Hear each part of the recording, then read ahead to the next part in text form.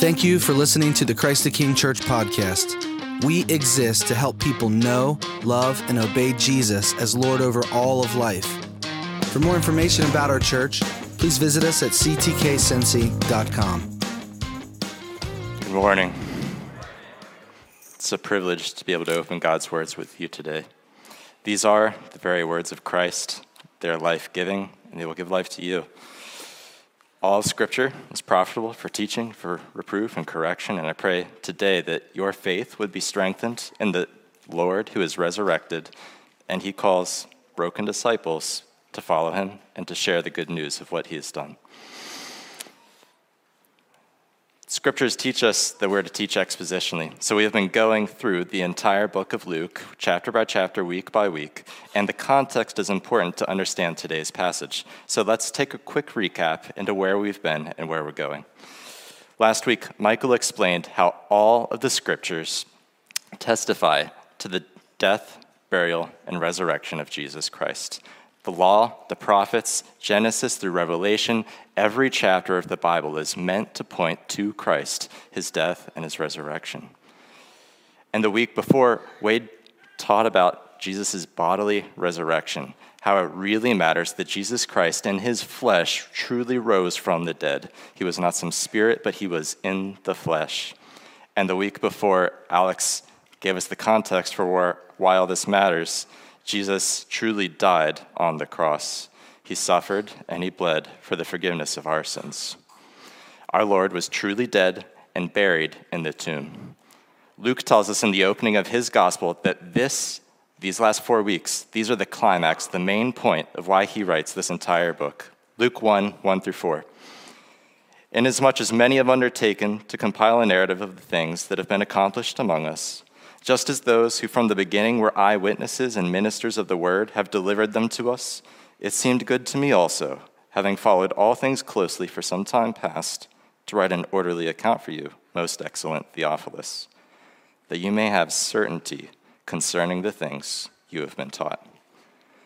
Luke wrote this gospel that you and I, Theophilus, and all of the disciples and all of the nations would know, and we would have certainty that God became man. He suffered and died, he was buried, and he was resurrected for the forgiveness of our sins. The main point of today's passage is that Christ's resurrection will compel a response. Everyone must decide if Jesus Christ was resurrected. What you believe about Jesus' resurrection will shape the rest of your eternal life.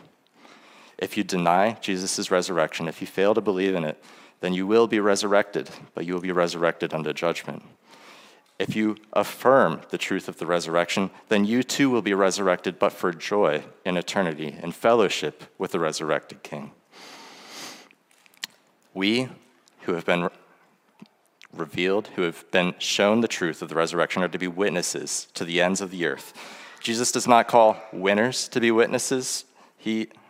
God, thank goodness, he calls witnesses who are sinners.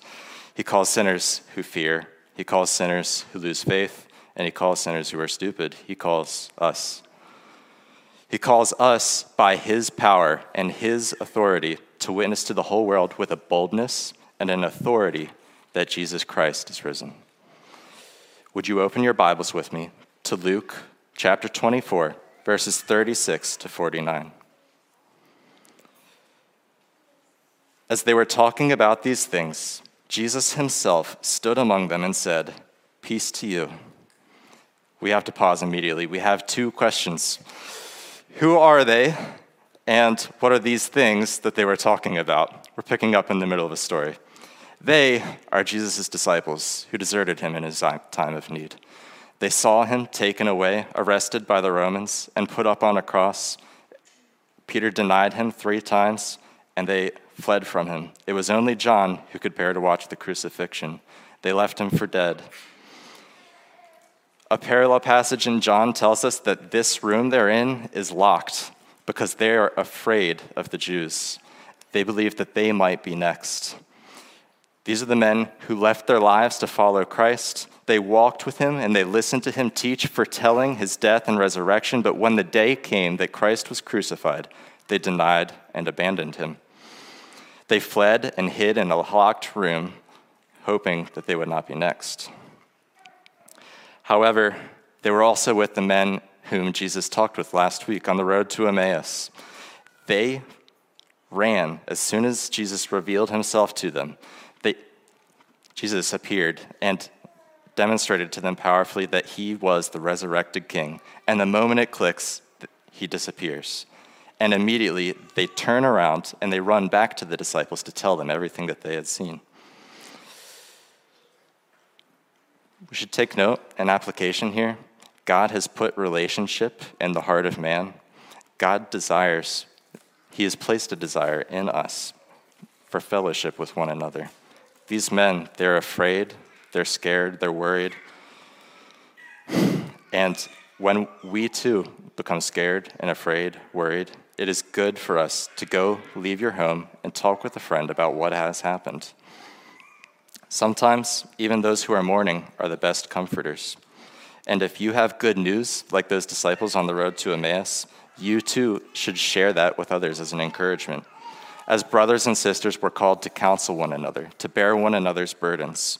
And this is why we have city group ministry here at Christ the King Church. We meet in others' homes, we give encouragement to one another, we share our hardships and our struggles, the things we're afraid of, and we pray for one another. We open the scriptures weekly, and we apply it to our lives, walking in Christ in faith together. Please, after this service, go sign up for a city group. The disciples, they're gathered in this locked home. And at the very same time that they are talking about seeing Jesus resurrected, he miraculously appears standing among them. This is literally what resurrection means. Anastasis, standing again. This is fantastic. You should be asking two questions, how and why, once again. How did Jesus get into this room, and why did he choose not to knock like a normal person? I think this is one of the beautiful glimpses of God's humor throughout the Bible. For some reason, we've got this image of God as a dour and sad person or a solemn person, but God has a glorious sense of humor. Did you know that he delights in making us marvel? He does this both through the created world and through the personal acts of Christ. In the created world, Psalm 104 explains, "O Lord, how manifold are your works. In wisdom you have made them all. The earth is full of your creatures. Here is the sea great and wide, which teems with creatures innumerable, living things both small and great. There go the ships and Leviathan, which you formed to play in it." The psalmist here picks up on what he's seen in creation. God made the Leviathan to play in the sea with the ships. Today, we see humpback whales launch their 40-ton bodies out of the ocean, singing for no reason. Scientists cannot explain it. Theologians can. God has placed joy in the heart of his creation, and it is meant to point us to the God who loves us and delights in making us marvel. God's humor is woven into all of creation, and it is our joy and privilege to observe the world he has created and delight in it. Proverbs 25:2 says, "It is the glory of God to conceal a matter. To search out a matter is the glory of kings." We're to be kings in this world, and we are to search out the glories that God has put in this world. More specifically, God displays his humor specifically in the acts of Christ. The first recorded miracle of Jesus is turning tons of water into wine. Mark 6, the disciples are terrified. They're on a boat in a storm, and Jesus is watching from the shore, and he sees their suffering, and he appears in the water, and he's walking alongside them on the water. He doesn't go to the boat. He chooses to walk next to them. He then appears next to them, walking on water, and it's hilarious. They're terrified, they're shaking in their boots, and Christ just calms the storm and offers peace. He uses funny illustrations when he teaches. He talks about planks being in your eyes. His insults are so creative.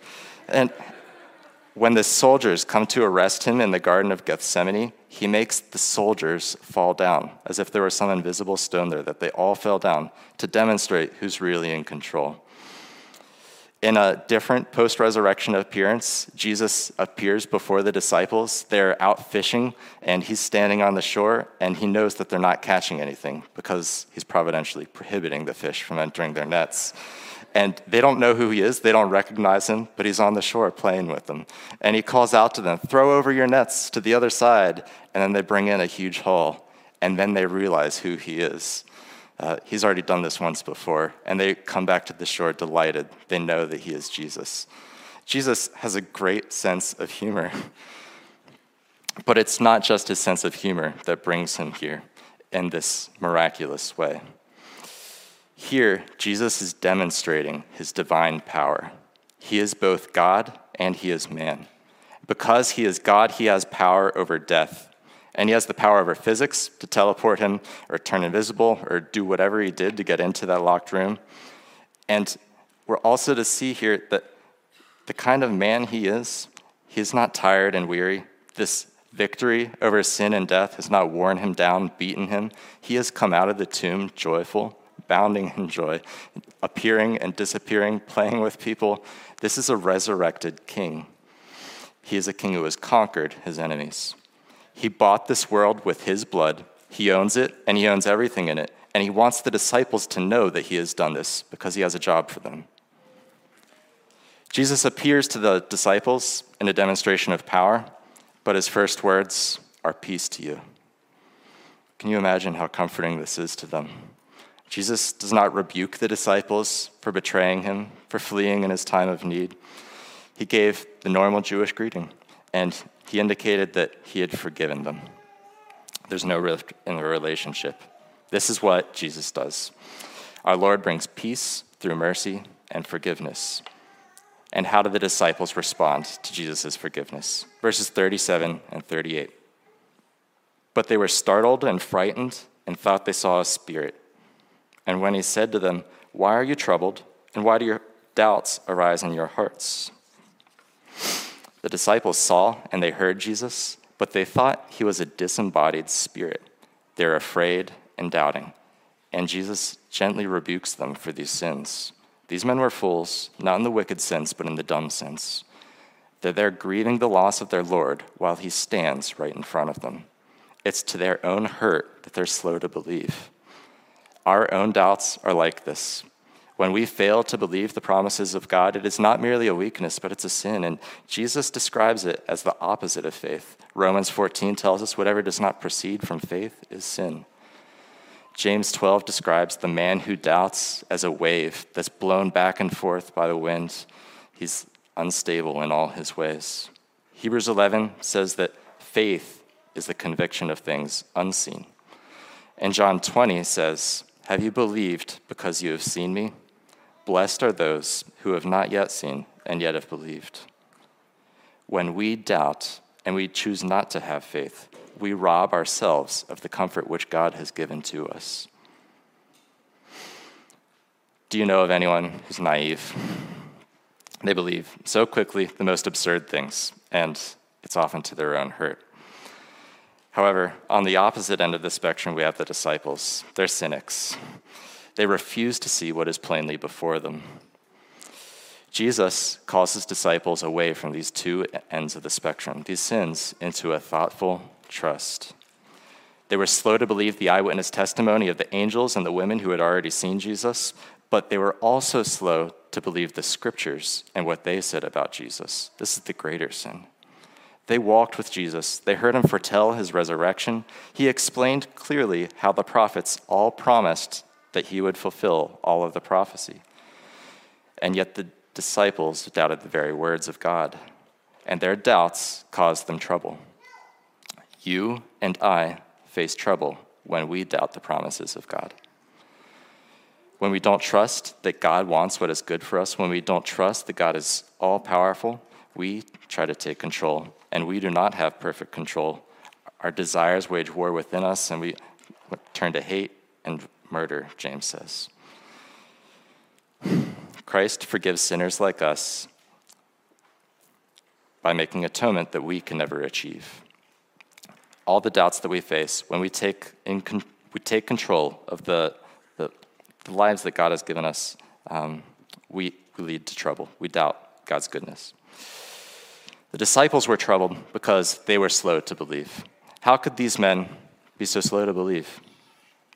For the same reasons that we doubt the mercy of God. First, they have a deep sense of their own unworthiness. They abandon God in his time of need, but he's offering them forgiveness. They do not deserve God's grace, and they know it. They're self-aware, but he's there in front of them offering it. Their despair and how depraved they are and how wicked they are, how undeserving they are of God's grace keeps them from receiving the grace that God is freely offering to them.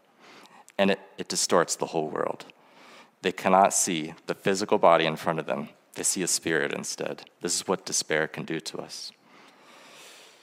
Secondly, their hearts have been hardened. It's been days since Jesus died, and they have been wallowing in this sin, in this sinful fear and anguish, and it's cut off hope. Time does not heal all wounds, and the days after Jesus' death have not been kind to them. Thirdly, they doubt because of intense former hopes. They expected to be seated in thrones next to Jesus in heaven as he slayed all of his enemies, and yet they watched his enemies slay him. Now Jesus has died, and they're cowering in a locked room. They had grand illusions and unmet expectations, which they had no reason to hold in the first place. Jesus corrected them, but those hopes and unmet desires kept them from seeing the truth. It created doubts on their heart. However, Jesus showed them compassion and mercy in their unbelief. He gave them faith. Verses 39 to 43. See my hands and my feet, that it is I myself. Touch me and see, for a spirit does not have flesh and bones, as you see that I have. And when he said this, he showed them his hands and his feet. And while they still disbelieved for joy and were marveling, he said to them, have you anything here to eat? They gave him a piece of broiled fish, and he took it and ate before them. In their doubt, Jesus offers them proof that he really is there in the flesh. He offers up his nail-pierced hands and feet to touch. Have you ever touched a gaping wound? What a grace, what a mercy that Christ would offer himself up in that way. This is humiliating. He wants them to have a certainty that he is risen. But even still, they don't believe. And so he takes a piece of fish and he eats it right in front of them. In Acts 10:41, Peter says that watching Jesus eat the fish is what made it click for him. Jesus is truly in the flesh. It's so ironic. The chief priests feared that the disciples would steal Jesus' body and pretend that he was risen from the dead when he wasn't. But in reality, Jesus is risen from the dead, standing among the disciples, and they're saying that he's just a spirit. Verse 41 shows us another reason for their disbelief. You wouldn't have expected it. Joy. It was too good to be true. They were marveling because it was something so big, impossible to accomplish, unachievable. There are actually a few stories in Scripture that talk about disbelieving for joy. One of the best is Jacob, when he hears that his son Joseph is still alive. We all know the story of Joseph, his coat of many colors, interpreting dreams, and makes himself seem better than the other brothers that he had. And his brothers were so inflamed with anger that they threw him into a pit. They stole his coat, pretended that he was dead, and they sold him off into slavery. They went back to their father Jacob, told him, your son is dead. They didn't want him to go looking and find out what they had done. But years later, Joseph is risen to power in Egypt, and he provides for his family in forgiveness. And his brothers have the horrible task of going back and telling their father Jacob what's happened. Genesis 45, verses 25 through 28 tell us that story.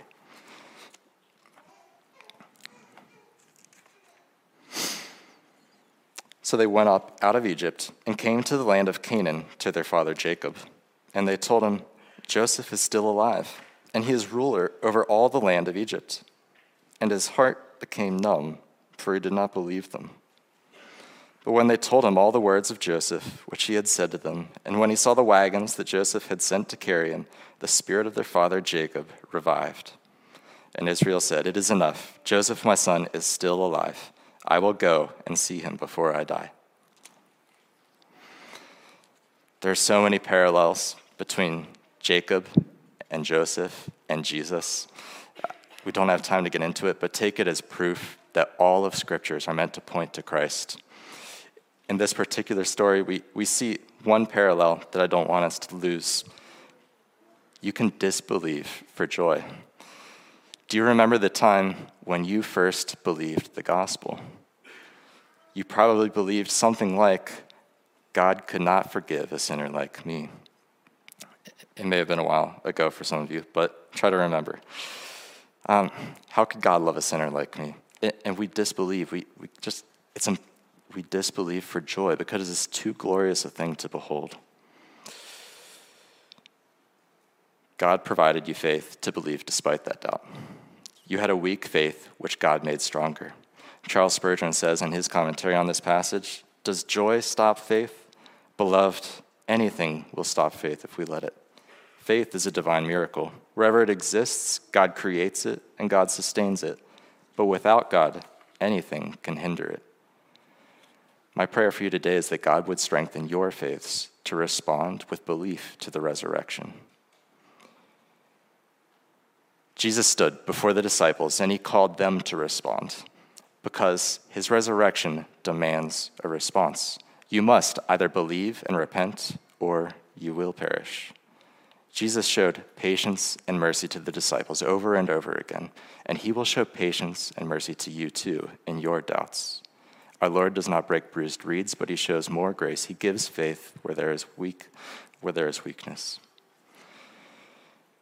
Jesus demonstrates his resurrection to the disciples. He raises his hands up, the same hands with which he makes demonstration to the Heavenly Father.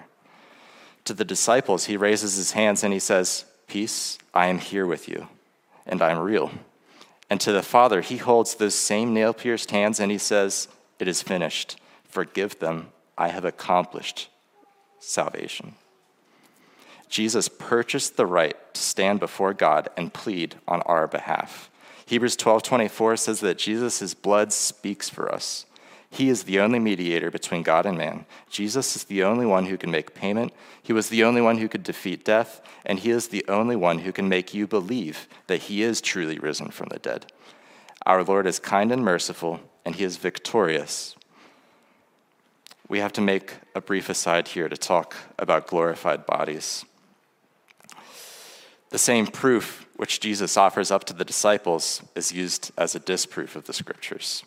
There are some who say that Jesus' glorified body does not align with how the scriptures describe glorified bodies.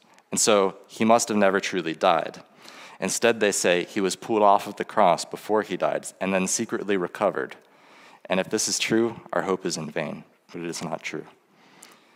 Here's the supposed contradiction. Revelation tells us that when we receive our glorified bodies, we'll neither hunger nor thirst. Let's read it. Revelation 7:15 through 17. Therefore, they are before the throne of God. This is speaking of the resurrected saints. And serve him day and night in his temple. And he who sits on the throne will shelter them with his presence. They shall hunger no more, neither thirst any more. The sun shall not strike them, nor any scorching heat. For the Lamb in the midst of their throne will be their shepherd, and he will guide them to the springs of living water, and God will wipe away every tear from their eyes. This is what awaits all of the saints. We're told also elsewhere that our wounds will be healed and our bodies will be glorified. And so the claim goes, a glorified, beautiful body would not have the scars of the resurrection, of the crucifixion. And so Jesus in his hunger and in his scarred body clearly is not a glorified body. However, the first argument, it's a non sequitur, and the second, a straw man. Nowhere does the text say that Jesus was hungry. He simply chose to eat to demonstrate his physicality. God frequently acts or makes himself to seem in a way that he isn't so that we can understand him. He works through analogies, and he doesn't intend for us to take them literally. But 1 Corinthians teaches us that we too will receive a body like Christ's, And it tells us that we too will eat in our glorified bodies. When Christ returns and all things are settled, the church will be seated with Jesus, the resurrected King, and enjoy the marriage supper of the Lamb. It will be the finest food we ever taste. Now, for the argument that the scars are unbefitting a glorified body, Augustine addresses this in The City of God. He says, "But the love we bear to the blessed martyrs causes us, I know not how, to desire to see in the heavenly kingdom the marks of the wounds which they received from the name of Christ, and possibly we shall see them. For this will not be a deformity, but a mark of honor, and will add luster to their appearance, and a spiritual, if not a bodily beauty. And yet we need not believe that they to whom it has been said, 'Not a hair of your head shall perish,' shall in the resurrection want such of the members as they have been deprived of in their martyrdom." Bede says it more succinctly, that he, Jesus, kept his scars not from inability to heal them, but to wear them as an everlasting trophy of his victory. It is entirely proper that Jesus chose not to heal the scars in his hands, because they are the most beautiful hands on earth. Those hands display the wisdom and power of God and his plan from all of history, from creation to redemption to the restoration. Jesus magnifies the cross. All martyrs should wear their scars with pride, and I believe we will see those trophies in heaven too. If you've heard the doubts and the shortcomings of the disciples and felt yourself burdened by your own weakness, be comforted by the words of Spurgeon. Lastly, there's one sweet thought connected with the wounds of Christ that has charmed my soul and made my heart run over with delight. It is this: I have sometimes thought that if I am a part of Christ's body, I'm a poor wounded part. If I do not belong to that all-glorious whole, the church, which is his fullness, the fullness of him that fills all in all, yet have I said within me, I am a poor maimed part, wounded, full of putrefying sores. But Christ did not leave even his wounds behind him. Even those he took to heaven. Not a bone of him shall be broken, and the flesh, when wounded, shall not be discarded, shall not be left. He shall carry that with him to heaven, and he shall glorify even the wounded member. Jesus is delighted to glorify even infected sores. Whatever low opinion of yourself you have, Christ is delighted to gloriously transform you. You and I can respond to the resurrection with joy because it means our own resurrection is coming, and he will not leave anyone behind. The disciples finally respond in faith, and Jesus continues to transform them. In Luke 24, verses 44 through 46. Then he said to them, "These are my words that I spoke to you while I was still with you, that everything written about me in the law of Moses and the prophets and the Psalms must be fulfilled." Then he opened their minds to understand the scripture and said to them, "Thus it is written, that the Christ should suffer and on the third day rise from the dead." Like the watchmaker opens a broken pocket watch, Christ opens up the disciples' minds and the scriptures and brings to life what they have missed. He fixes what has been broken. This has been Jesus' entire ministry, opening blind eyes. Jesus uses the scripture to open blind eyes, and so should we. Every person here needs their eyes opened more through the scriptures. Today, this ministry is the Holy Spirit's. He lights up the text for us that we may understand how all of Scripture points to Christ. And with knowledge comes responsibility and privilege. Jesus has redeemed the disciples, he has shown them his power, and he has given them faith so that they would go. Verses 47 and 48. And that repentance for the forgiveness of sins should be proclaimed in his name to all nations, beginning from Jerusalem. You are witnesses of these things. You are witnesses of these things. This is the climax of today's passage. Jesus says to them, you have seen and heard and lived and felt the truth of the gospel. Now, therefore, you must go into all the nations and tell them what I have done. You must respond through evangelism. The apostles who wanted thrones have been anointed as missionaries. They have work to do. He does not leave them to their own power and their own will, but he promises to send the Holy Spirit, who will fill them with the power they need to accomplish this mission. In verse 49, he says, and behold, I am sending you the promise of my Father upon you. but stay in the city until you're clothed with power from on high. So today's text shows us that everyone will respond to the resurrection. You have two responses today. If you have not yet believed, ask God to give you faith, which will overcome your doubt. Ask him to open up the scriptures that you may see and you may believe that Jesus Christ truly died, was buried, and was resurrected on the third day for the forgiveness of your sins. He stands in heaven pleading before the God with accomplished forgiveness. Christ forgave even the disciples. He will forgive you. If you have believed, then you are a witness of these things. Go into all the nations is your response. Begin with your home, your workplace, where you worship. Here, outreach opportunities that you see. Tell everyone of how you have disbelieved for joy at one point for what God did. Begin with one person. Take the prayer guide from the back room. Choose some person to intentionally pray for, to pursue sharing the gospel with. Put it on the board, pray for them, and pursue opportunities. We have certainty that Christ is risen from the dead, and we too will rise from the dead. Thomas Watson says, "We are more sure to arise out of our graves than out of our beds." Brothers, there are two ways to understand that. Do you take tomorrow for granted? You are more sure to arise out of the grave than you are out of your bed. Do not waste a moment of the time that God has given you. Do not fear what tomorrow will bring, but be faithful today. Do not fear man, because we have the power of the joyfully resurrected Savior. They cannot harm our soul. They can only beautify our glorified bodies. Go in peace with the power of God to proclaim these things that you have witnessed. Let's pray. Heavenly Father, we thank you so much for the grace and the mercy that you have shown us. Lord, you purchased salvation at a great cost. Lord, would you forgive us as we continue to sin? Lord, give us faith where we have no faith. Would you strengthen our belief when we doubt? Lord, I pray that you would open up the scriptures throughout the week as we read and meditate on your word, that we would believe all of the things written concerning you. Lord, would you use sinful and fallen people like us to proclaim your gospel? Lord, I pray for every single name that is on that board in the back room. Lord, I pray for every person who we have committed to evangelize, that we would see fruit. Lord, we pray that these people would believe the gospel, they would repent, and they would turn to Christ. Lord, we pray to see them in heaven. And Father, we look forward to the day where we are resurrected in all of our scars. In Christ's name I pray, amen.